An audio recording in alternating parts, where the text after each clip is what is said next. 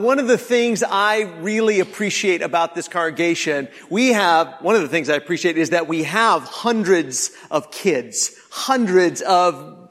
between the ages of babies and 18-year-olds. And one thing that I really appreciate is that when we gather to worship, we're all in here together as families. I know that can be challenging sometimes for moms and dads, but it's good. It's good that we're bringing our young people up to know that this is important and this is good and this is a part of who we are and help shape us into who we are. And so this morning I want to tell you about something cool that our children's education ministry has put together. Mikey Kinsfather and Rosalind Miller and everybody who works in the children's education is just absolutely awesome. And they put together this children's bulletin. There's a picture of it on the screen. There you go. And I love this because it gives our young people a chance to take notes and draw pictures or write down things that they hear so that we can involve them in everything that's going on here. And I love, sometimes kids will come up to me after services and they'll show me, or sometimes they give me a picture that they drew about something that was preached about. And I love to see how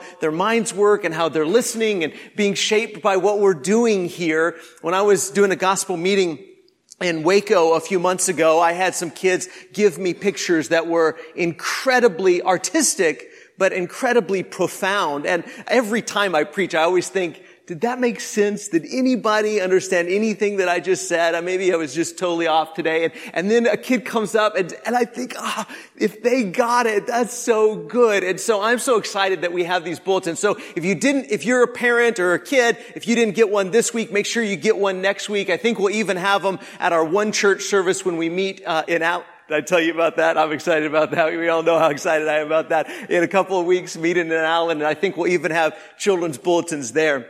Speaking of that, with that in mind, here's a statistic that I heard this week, that only 20% of millennials, and millennials would be anybody between the age of 22 and 37. I know when you think of millennials, you may think younger than that, but a millennial is actually anybody between the age of 22 and 37. And only 20% of millennials think that church attendance, coming here and assembling, that only 20% of them believe that that's important. So, just kind of picture that in your head. If you took 10 random American millennials, 22 to 37 years old, and you stood them up here and you asked them, how many of you believe that it is unimportant, that what we're doing here really isn't that important of a thing? 8 of the 10 would raise their hand and say, I don't think this is really an important thing. Even if they consider themselves Christians, Jesus followers, even if they grew up coming to church, they look at this and they say, this really isn't that important of a thing. And let me tell you, as somebody that fits in that age category, I do fit in that age category. As somebody who fits in that age category, I get it. I really get it. I get it. Some of the things that frustrate millennials, I've seen it my whole life. I get it. I've seen hypocrisy in the church. I've seen apathy in the church. I've seen materialism in the church. Those things frustrate me. I know what it's like to sit through a sermon. When I was a kid, I thought sermons came in 2 types. Those that lectured you to death and those that bored you to death. Sometimes you'd take the lecture over the boredom, just because it's interesting. But, I get it. I get it. Some of the same things that frustrate other millennials frustrate me. I get it. But here's the thing. The Christian that frustrates me the most, the Christian that doesn't get it and that needs to shape up and be different, the Christian that frustrates me the most is me. And I'm not giving up on me. And I'm not giving up on the church. See, I understand the frustration and I agree with the frustration, but what I don't agree with is the conclusion that this is unimportant.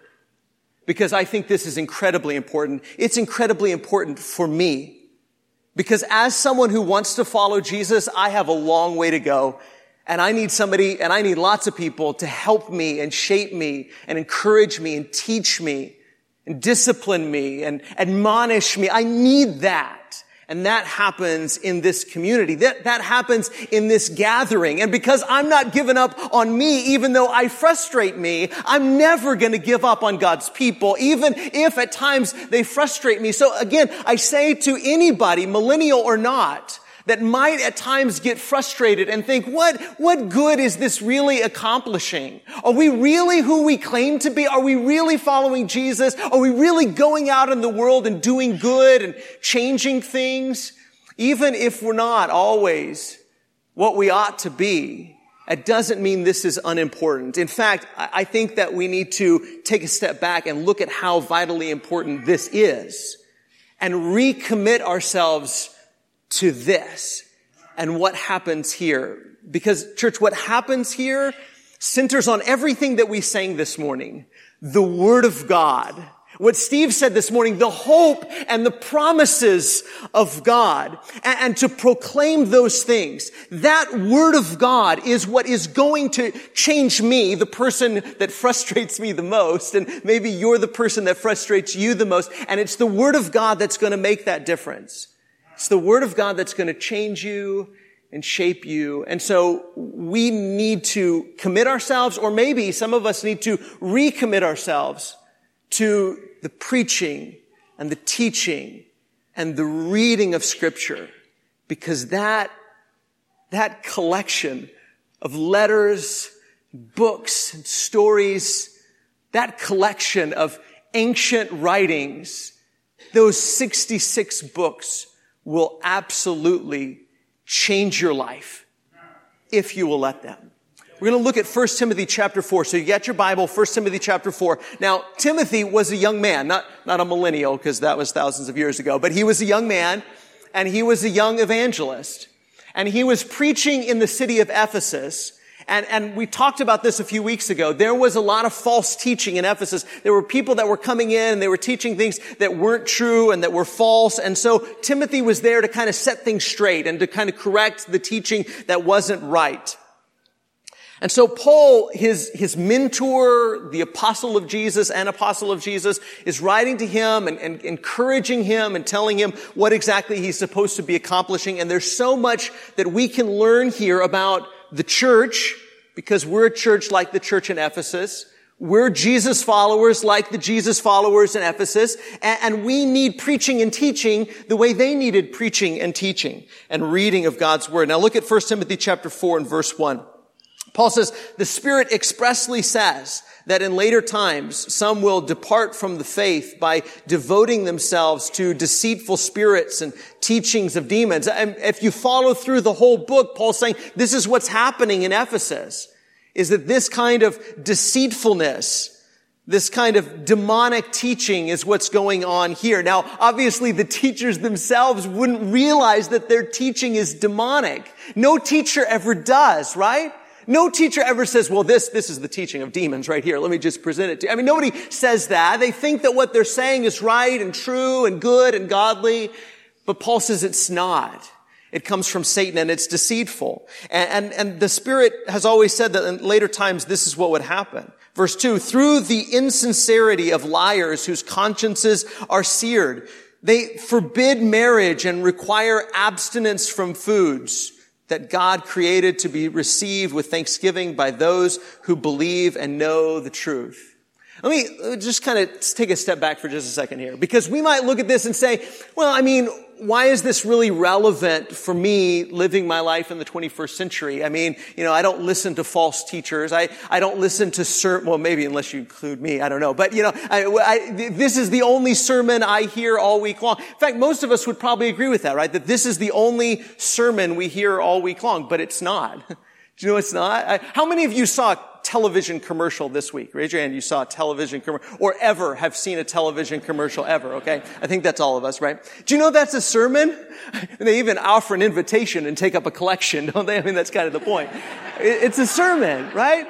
They're trying to convince you that one way of doing things is wrong and another way of doing things, that their way of doing things is right. But every television show you watch, every movie you watch, do you know they're preaching a sermon to you?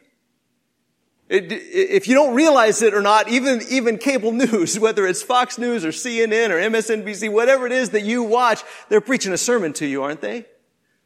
Sports are preaching a sermon to you. You turn on ESPN or you follow college sports or whatever. They're preaching a sermon. And there may be a lot of truth in what they're saying and their worldview, but they're preaching a certain way of thinking to you. And they're saying, this is the way that you ought to perceive the world. This is the way you ought to look at things, and this is the way you ought to think about things. And it changes you. Whether you realize it or not, it changes you. Every commercial you watch, every television show you watch, and you say, well, I don't watch TV. Well, you're still hearing sermons. When you turn on the radio, when you go to work, when you go to school, everybody in your life is presenting to you a certain worldview, a certain picture of things. And it changes the way you think about everything. It changes the way you think about certain politicians, changes the way you think about our country in general. It changes the way you look at yourself in the mirror, doesn't it? You think a certain thing about yourself. When you look into the mirror, and whether you like what you see or you don't like what you see, a lot of it has been shaped by the sermons you've been listening to. Not necessarily the sermons here, but the sermons you listen to day in and day out without even recognizing that they're presenting to you a certain teaching, a certain thought process, a certain worldview that is shaping you and has been shaping you into the person that you are. And here's the dangerous part of it, is that some of it is not true. Some of it is myth. Some of it is wrong. Some of it is deceitful. And you've been shaped by it. I've been shaped by it. We've all been shaped by it. And we have to be incredibly careful about what's going in up here.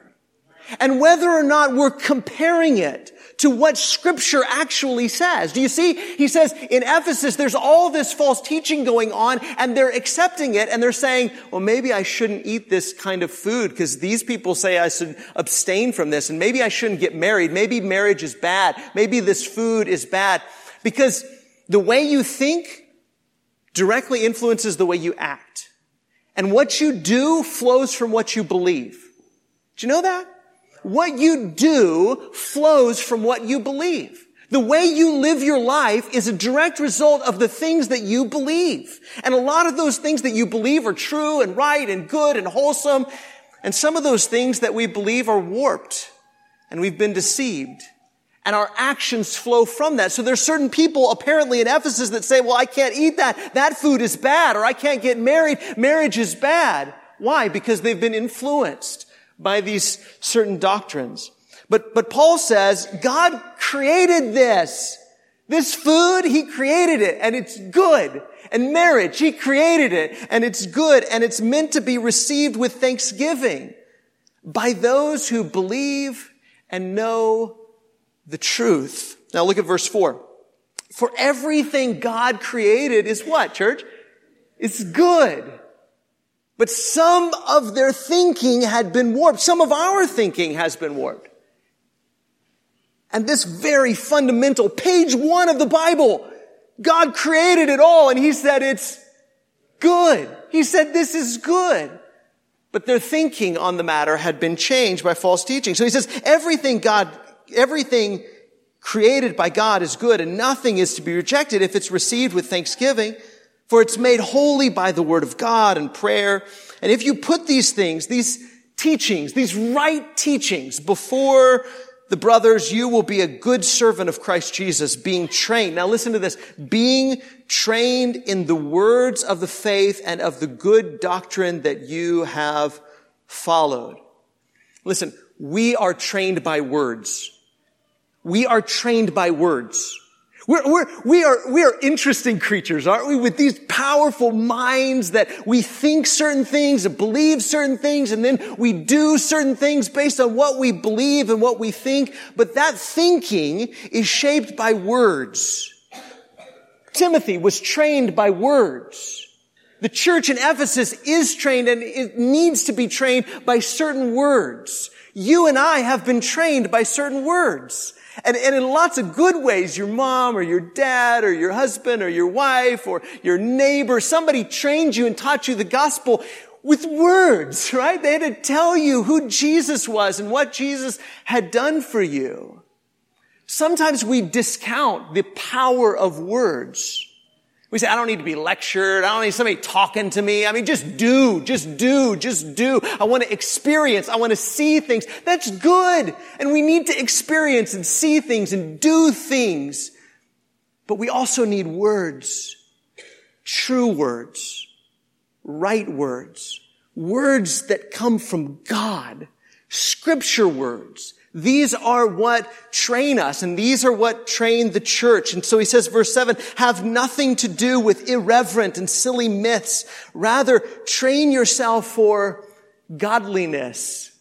Sometimes when we think of being godly, we think be like God, but it's really about being God-oriented. It's about focusing your life on God, devoting your life to God, saying, I belong to you. And there's all kinds of things that you can train yourself for, all kinds of things that you can focus on, all kinds of pursuits that you can have. And it really is determined by the sermons you're listening to, right?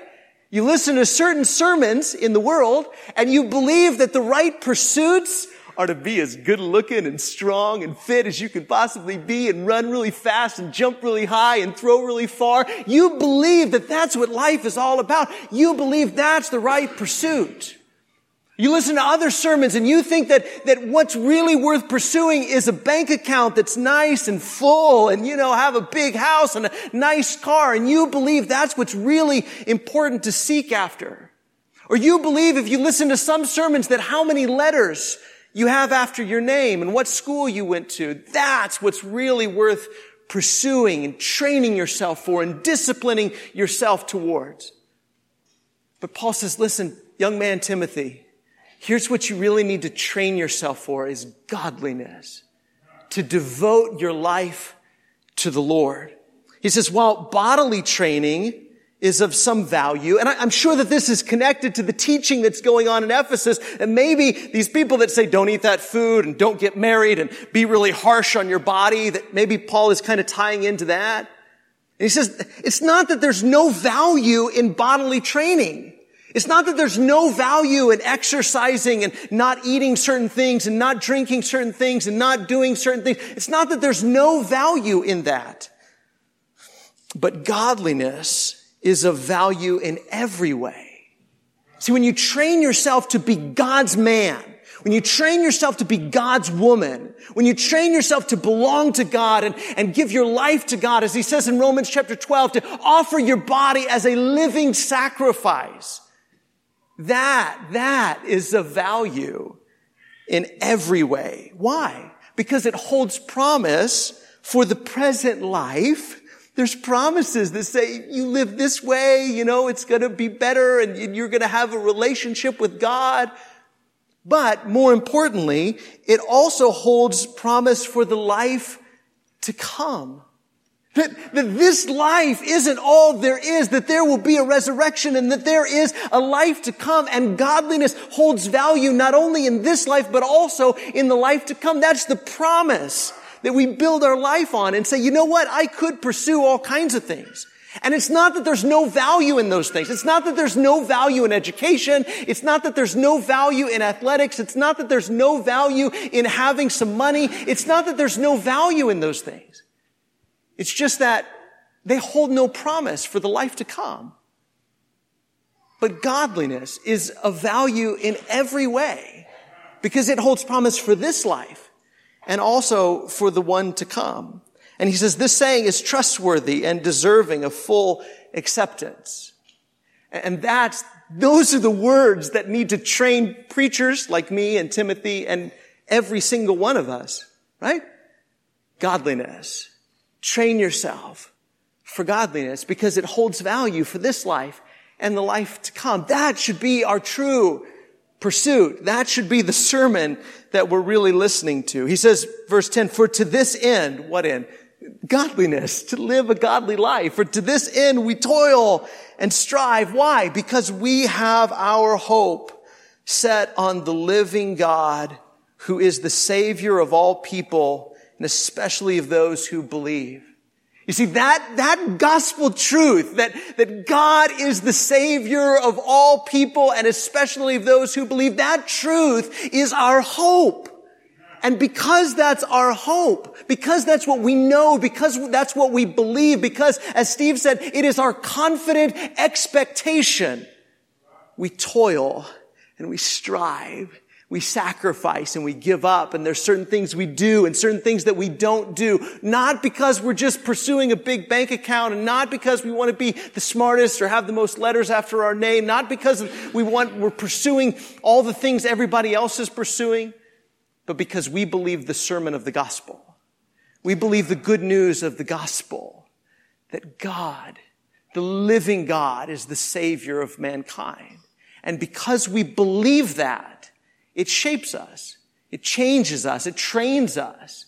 It makes us live a different kind of life because that is where we set our hope. And then he says in verse 11, command and teach these things. You need to open your mouth and say these words to God's people. Command them, live this way, and teach these things and say this is true and this is right and this is what God wants of you and this is what God promises you and here's what Jesus has done for you. Command and teach these things. And then he says, let no one despise you for your youth, but set the believers an example in speech and conduct and love and faith and in purity. So is it about talking or is it about example? Yes. It's both. You know, I get a little frustrated when I hear you've heard this, I'm sure you've heard this, to say, preach the gospel at all times and if necessary, use words. I don't believe that. It's necessary to use words. Command and teach these things. But it's also necessary that you live out the gospel and that you set an example for people in your speech, in your love, in your life, in your faith, in your purity. It's both. People say sometimes the best sermons are lived and not preached. Why does it have to be either or? Why can't it be both? Church, we end up doing ourselves a grave disservice when we say it's all about what we do and how we live, and it's not about words, and it's not about somebody talking to us, and it's not about... Wait, it's both. Paul says, listen, if you want to save yourself and your hearers, verse 16, if you want to save both yourself and your hearers, then you have to watch both your life and your doctrine. How you live and what you say. It's both, church. It's both. You are being shaped by words. I am being shaped by words. The question is it these words? Is it God's words? Is it the truths that are deserving of full acceptance? Some sayings are deserving of partial acceptance, right? I mean, you hear something in a movie and you think, that's good. Kinda. That's good. I can accept some of that. I mean, some of that's good.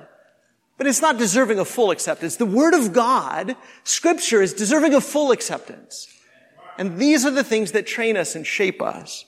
But here's another truth here about young people. He says, don't let people look down on you because of your youth. Church, listen, we need to be encouraging young people to be Timothys. We need to be encouraging young men to become Timothys, young ladies to become Phoebes, to be world changers. We need to be encouraging young people that if you want to change the world, do it within the church.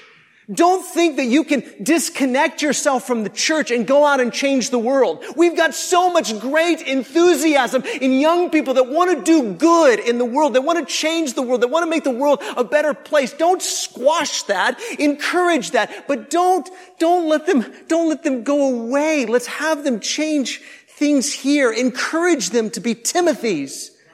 And say, I'm not going to look down on you, young man, because you're young.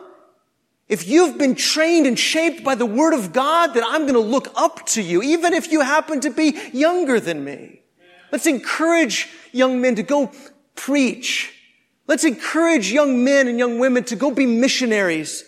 There's a lost and dying world out there, and we're encouraging them to pursue all kinds of different careers and lifestyles and encourage them to go do all kinds of different things and earn lots of money and be really prestigious. We ought to be encouraging some of them at least. Go be missionaries. Go be poor for Jesus. Go risk your life for Jesus. Go put it all on the line for Jesus. I know, young lady, that you want to change the world. Go. Change the world. And do it in the name of Jesus Christ. Go feed the hungry in the name of Jesus Christ. Go clothe the naked in the name of Jesus Christ. Go put a roof over somebody's head and do it in the name of Jesus Christ. Go and share the good news with people so that they too can set their hope on the living God who is the Savior of all mankind, especially for those who believe. Go share that message, and we will not despise you because of your youth. We will encourage you in your youth. And set us an example. Set us an example in your life, in your love, in your faith, in your purity. Go. Change the world. Be a Timothy. Be a Phoebe. Look at verse 13. We'll close with this. Until I come, Paul says, devote yourself to the public reading of Scripture, to exhortation, to teaching. See, you can't separate these things. Is Christianity about going out and living a good life and helping the poor and the needy and the hungry and the hurting? Yes. But you can't disconnect it from the message that shapes us into those kinds of people. It's not either or, it's both. If you want the church to be the church that actually really follows Jesus, that looks like Jesus in the world, then this is what you do. You publicly read Scripture. And we have to listen to the public reading of Scripture. Church, we've got, I'm not saying McDermott, I'm saying as a whole, in general, we've become very lazy about reading and listening to long, and I'm not saying you, I'm saying Wes, me. It's really hard sometimes, isn't it? I mean, somebody said, come back tonight and we're going to read the entire book of Exodus, okay? Y'all come back. We're going to read, I'm just going to read it, the whole book. And you'd say, oh, I can do that at home, you know? What if we took this seriously? That Scripture shapes us into the people we should be. And we publicly read it. And we said, this Word of God is powerful. It's living. It has God's breath in it. And it will change you if you'll listen to it. Devote yourself to the public reading of Scripture. To exhortation. That means that persuading people. Preaching. Changing people's minds about what's wrong and putting it on what's right, and teaching, explaining to people, this is what it means. This is who God is. This is what Jesus has done for you. We want to change the world, then we cannot disconnect it from this. Every single person, every one of us is being shaped by a message. We are all being shaped by someone's message. The question is, whose message is it? Is it the message of Jesus Christ that's shaping us? Is that predominantly what's in our mind and in our heart and what's training us to be the people that we are? And I don't know about you, but I've got a lot of training to go. I need a lot of shaping to go. I've still got a long way of molding that the Lord needs to do to me. And that means I need to devote myself to listening to teaching and preaching and the public reading of Scripture. And if you're like me and you need to be shaped, then maybe we need to turn the TV off a little bit more and open God's Word a little bit more. Maybe we need to remind our kids just how important this is, this assembling, where the Word of God is publicly read, where we're exhorted, where we're taught the good news of Jesus, to set our hope on the living God who is the Savior of all mankind, and especially those of us who believe. Let's proclaim that. Let's be shaped by that. Let's commit ourselves to always being here together and letting this message be the message that shapes us, because we are all being shaped by someone's message. Let's let it be the message of Jesus Christ. Maybe there's somebody here this morning and you haven't yet responded to the message of Jesus by being baptized. What are you waiting for? Let's take care of that this morning. Commit your life to Him. Be saved by Him and changed by Him and led by Him, delivered by Him. Or maybe you just need prayers. Our elders, our shepherds would love to pray with you after services in the prayer room or right now. Come forward as we sing this song.